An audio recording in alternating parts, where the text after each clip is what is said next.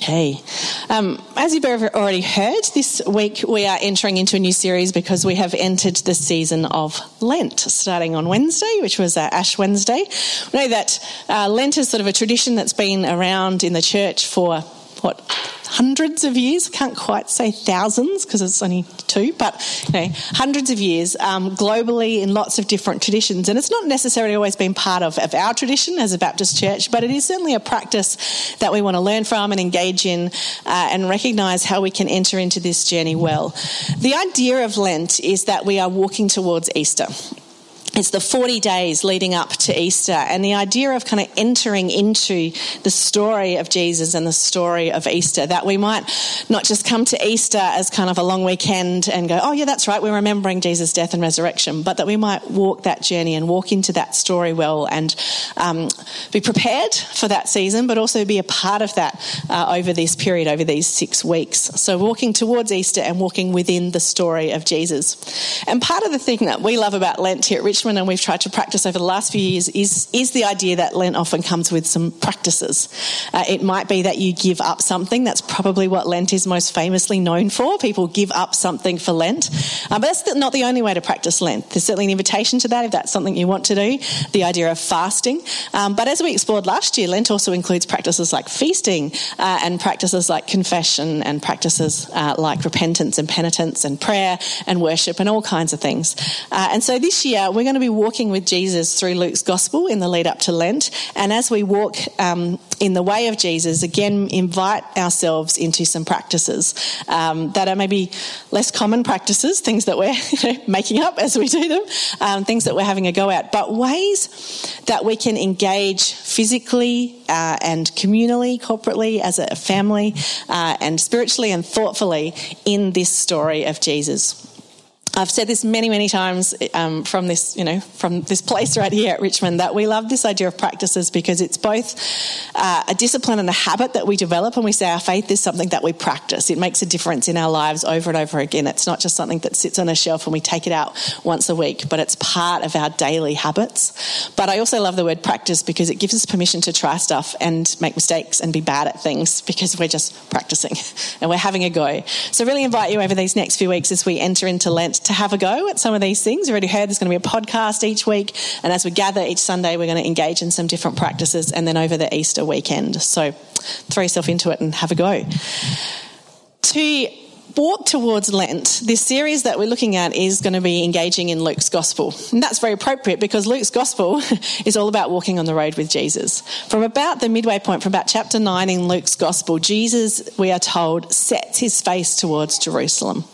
He knows that he is going to Jerusalem where he is going to be killed, where the events of what we now call Easter are going to unfold, and he sets his face towards that and he walks along the road knowing that that's where he's going. And so there's something beautiful in that invitation to Lent that says that's what we know where we're going to. We're going to the remembrance of those events of Easter, and we're walking with Jesus along the way.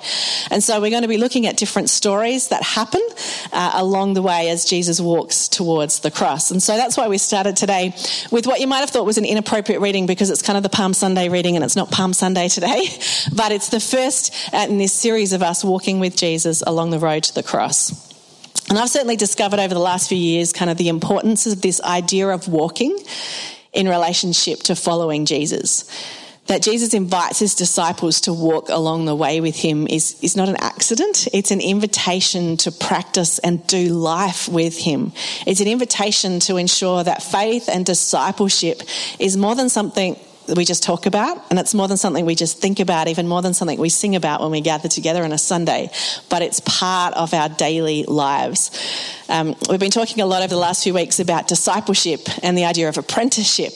An apprentice is someone who literally, walks along and goes with someone. I had some plumbers at my house this week, and they brought an apprentice with them. So I'm thinking about, because we've been talking about apprenticeship, and I'm like, I'm not sure that the apprentice actually did anything, but he just walked around and followed the other plumber, and everything the plumber did, he was like, he looked at it, and then he walked over here, nodded. But that's the role, right? And I'm pretty sure he was a pretty new apprentice. He wasn't yet hands-on. But over time, he will learn to, practice what the person he's following is doing. But this idea that apprenticeship, discipleship, following Jesus is integrated into every moment of our lives, and it comes with practice and walking and habit, is really significant. And so this morning, to start this series, we're looking at the way of worship. One of the ways that we walk with Jesus is in the way of worship. So Phil read to us the story from Luke 19. I should have said, if you want to follow along with the app, I don't have any pretty slides for you today, but we do have an outline on the Bible app if you want to follow along with that and take notes. If that's part of your regular practice of listening to the messages and kind of engaging with them, then please do that. So get the Bible open. Stay open. Okay. So Jesus is coming towards the end of this journey, walking towards Jerusalem. And in fact, in this story, he is entering into Jerusalem for the first time a week before the Passover, which will be his death. And as Jesus walks into Jerusalem, we read this great story of his disciples publicly acclaiming him. He rides in on this donkey and they get their coats and put them on the ground. Some of the other versions of this story in the other Gospels talk about them waving palm branches, which is why we then call it Palm Sunday.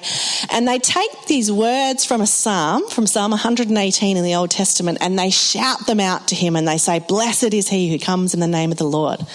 And they praise him. And of course, the Pharisees are not very happy with this, and they critique what is going on. And in fact, they say to Jesus, "Tell your disciples to stop. Tell your disciples to stop doing that." Now, I'm going to be careful here. It's not that the disciples It's not that the Pharisees think they're being too noisy. It's not that the Pharisees think, Pharisees are thinking this is a bit of a public spectacle. The Pharisees actually have a theological issue here, because what Jesus' disciples are doing is taking the words of the Psalm, the words of praise that the people of God have been singing for centuries to God, and applying them to Jesus and praising Jesus. And the Pharisees are like, hang on, what are you saying about who Jesus is? And so they say to Jesus, "Tell your disciples to stop that. That's not okay. This is not acceptable for people to be giving their praise to you, Jesus, and not to God." And Jesus answers them in a really interesting way, because he doesn't engage in theological debate. He doesn't try and prove and say, well, actually, I'm the Messiah. I'm the King of the Jews. I'm God, the second person of the Trinity, and I'm therefore rightfully the recipient of praise. All of those things are true. But what Jesus simply says is, if my disciples don't praise me, the rocks will cry out and give me praise. Implication, Jesus is saying, all of creation knows who I am. And my disciples have figured it out and are joining in. But if they didn't, it wouldn't matter, because all of creation would still be praising me. And Jesus himself is drawing on the Psalms and imagery from the Old Testament, which talks about rocks crying out and trees clapping their hands and mountains and rivers roaring for joy. And that all of creation sings God's praise. So I guess the question for us this morning is, how does this story invite us to consider what it means to walk in the way of worship? To be people who, as we walk the journey of life, as we follow Jesus, as we are disciples and apprentices to Jesus, what does it mean to walk in the way of worship? And there are just three things I want to draw out of this passage. I'm sure there are many more, but three things that really struck me for us as a community and as I was reading this passage. The first one is simply this, that worship is declaring praise aloud. Worship is vocal. It's noisy.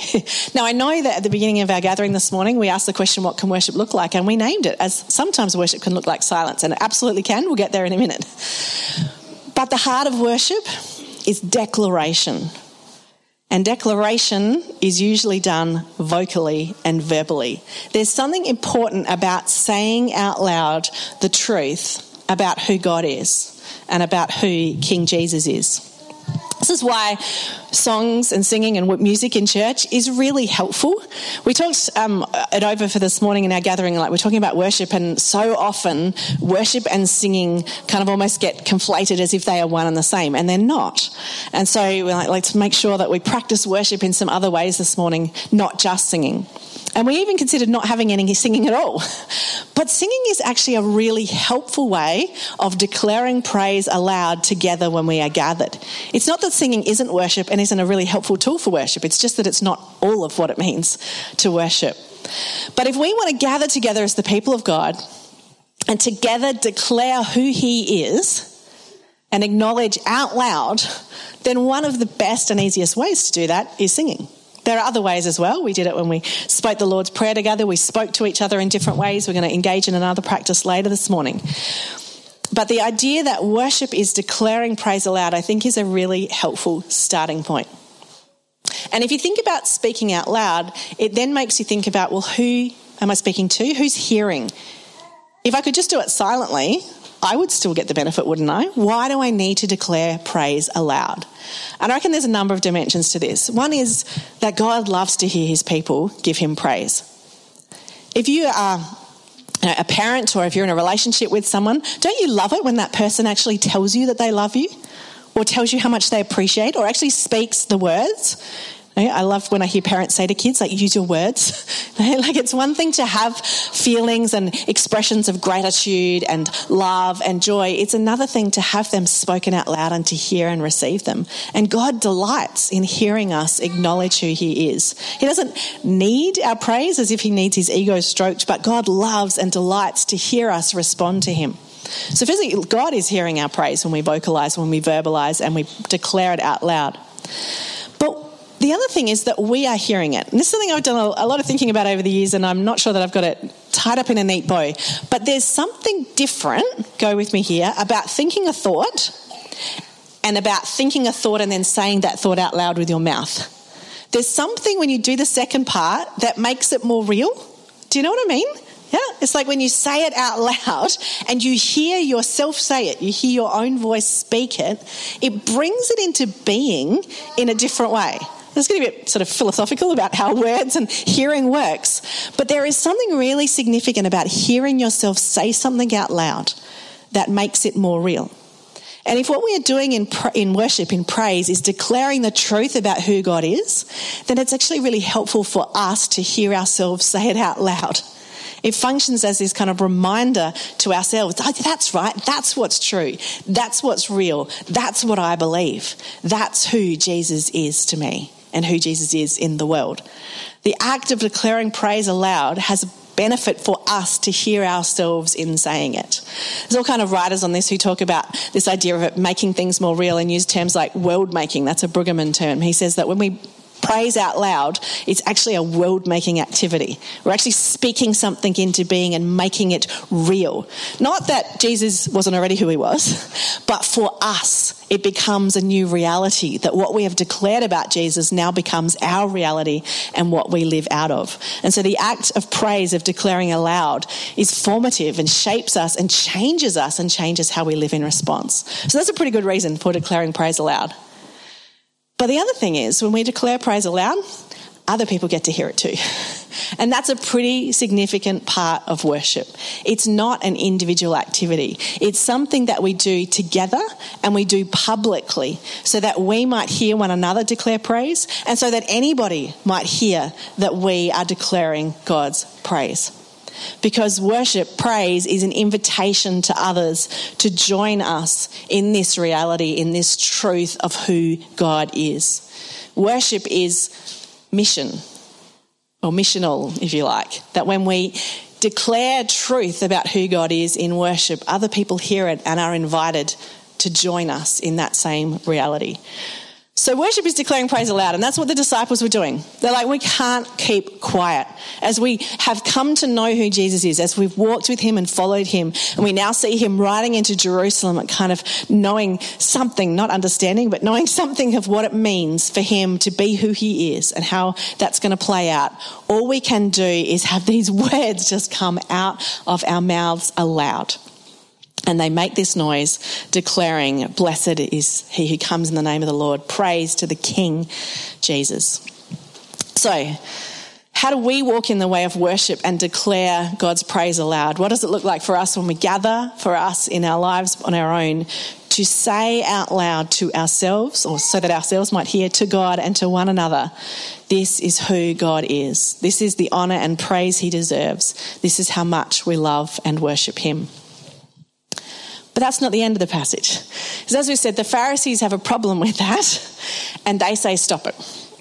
Jesus, tell your disciples to stop this, because they recognise that worship is more than just declaring praise aloud. Worship is actually enthroning Jesus as King. In the act of worship, in the act of praise, by taking these words of the psalm and applying them to Jesus, Jesus' disciples are saying, this is the Messiah. This is the King. This is Jesus the Christ. And spoiler alert for the rest of the Easter story, this is what's going to get Jesus killed.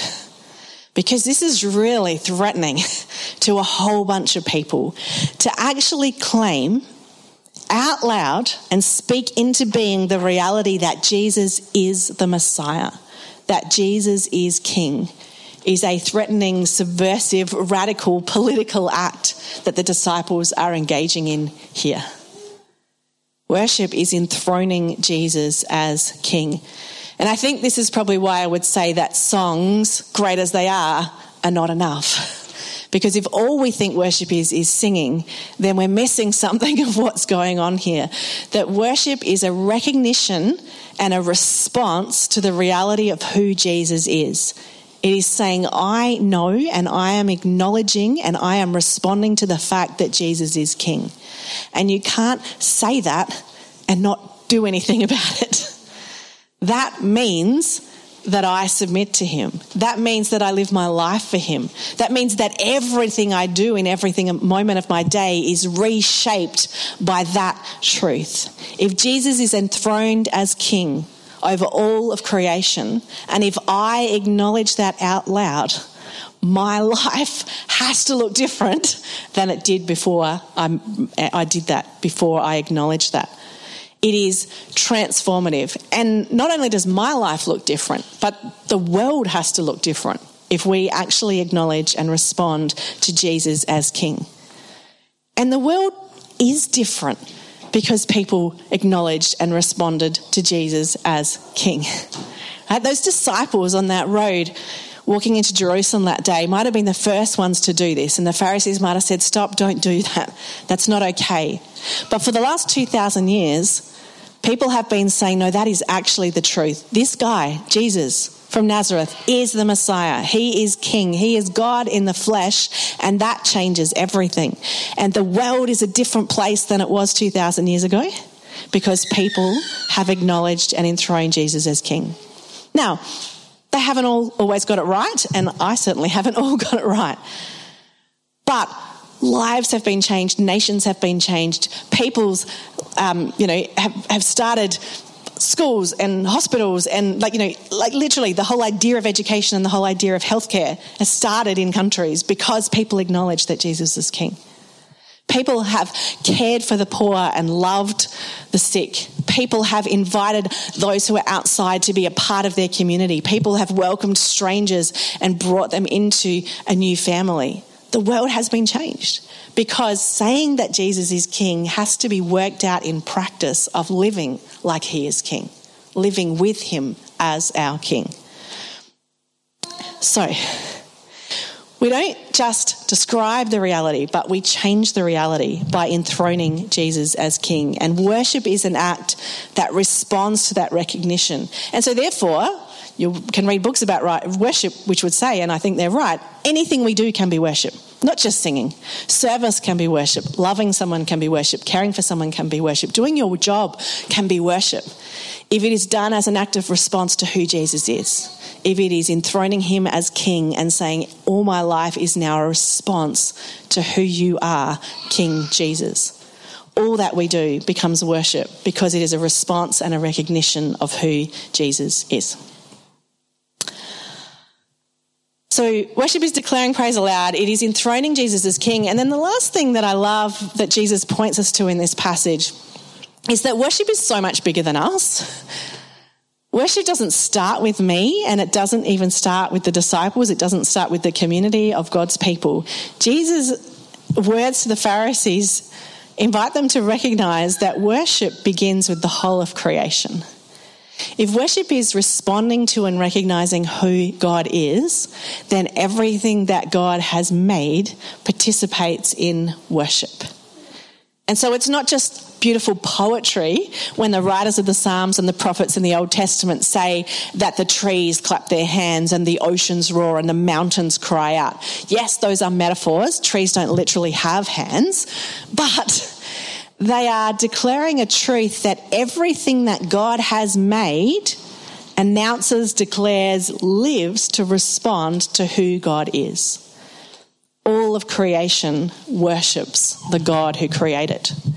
And so when we are invited to worship, we're actually invited to join in with the rest of creation. We're not starting something, we're joining in with something that's already happening. If you go back to the idea of music, not that it's all about music, but I love this analogy or this picture. There is a song that has been sung since the very beginning of time, that everything that God has made speaks and declares his praise. The psalmist would say the stars declare the glory of God. You look up at them and they tell you how big God is. And the oceans, as they roll and run, thunder and roar, as the tide comes in and out, as the waves crash and bound, they are declaring who God is. And the beauty of a flower or a seed or an atom under a microscope, with the details and the intricacies of how it is woven and held together, is speaking of the intimate, intricate involvement of God in all that he has made. And so worship is an invitation for us to join in that same song that is already being sung by all of creation in everything that God has made. And I think I love this idea because it means it's not dependent on me. It doesn't start with me and it doesn't end with me. God is being worshipped regardless of whether I join in or not. Everything that God has made is declaring and honouring and praising and testifying to him. And I'm invited to be a part of it. And why wouldn't I want to join in if I recognise who he is, who King Jesus is, and recognise that I too am a part of the creation that he has made, and that my life can declare in what I say, in what I do, in how I live, in who I am, a response to who he is. If they don't praise me, Jesus says, the rocks will cry it. I have in my pocket a rock. It's not a very impressive looking rock. It's quite little. It's quite small. But I've had it for quite a while and it's travelled quite a way. It's the first time I went to Israel, nearly 20 years ago. One of my friends said to me, "Can you please bring me back a crying stone?" And I said, "What's a crying stone?" And he said, "You know, when Jesus was walking on the way to Jerusalem with disciples, and he said, if the people don't praise me, the stones will cry out. Can you bring me back one of those stones?" Okay, sure. So as we were walking down the Mount of Olives on the way into Jerusalem, for the first time I looked and I saw there's stones everywhere. They're all pretty much this same colour. Everything in Jerusalem's that colour. And I picked up a stone for my friend, and of course I picked up a stone for myself as well. And I brought it back for him, and I'm like, "So why did you want this? Why do you want a crying stone? And why should I hang on to this little tiny stone that I've carried from the other side of the world?" He said, "Because it reminds me, if I don't worship, the rocks will cry out. That all of creation declares who God is and invites me to join in, to participate in declaring and praising aloud." And so this little stone has sat on my shelf, as said, for nearly 20 years, and I often pass it by and don't notice. But when I do look at it, it does serve as a reminder to me to worship, to praise, to join in the song. To not be like the Pharisees who say, no, stop that. That's not okay. So actually, I believe that Jesus is the King, the Messiah, the promised one of God. And that means that I want to declare it out loud and join in with all creation in singing that song. So this morning, we're going to engage in a very simple practice. You might have noticed as you came in that there are some stones around the place. There are 4 tables, 2 at the back and 2 at the front on each side, that have some stones on them. And we have some incredible paint pens that you can write with and make you look like an artist, even when, if you're like me, and you're not at all an artist. And what I want to invite you to do in a few minutes is to take the opportunity to get a stone and to write something on it that is a reminder of praise, a reminder of this way of worship that all of creation is crying out. It might be a word of praise. It might be praise or, shout or sing or give thanks. Or it might be a word that describes who Jesus is. King, Father, Shepherd, love, gratitude. It might be a word that is your response to Jesus, of how you feel, joyful, peaceful, grateful. Whatever it is, something that serves to remind you that all of creation declares who God is, and you are invited to join in the song.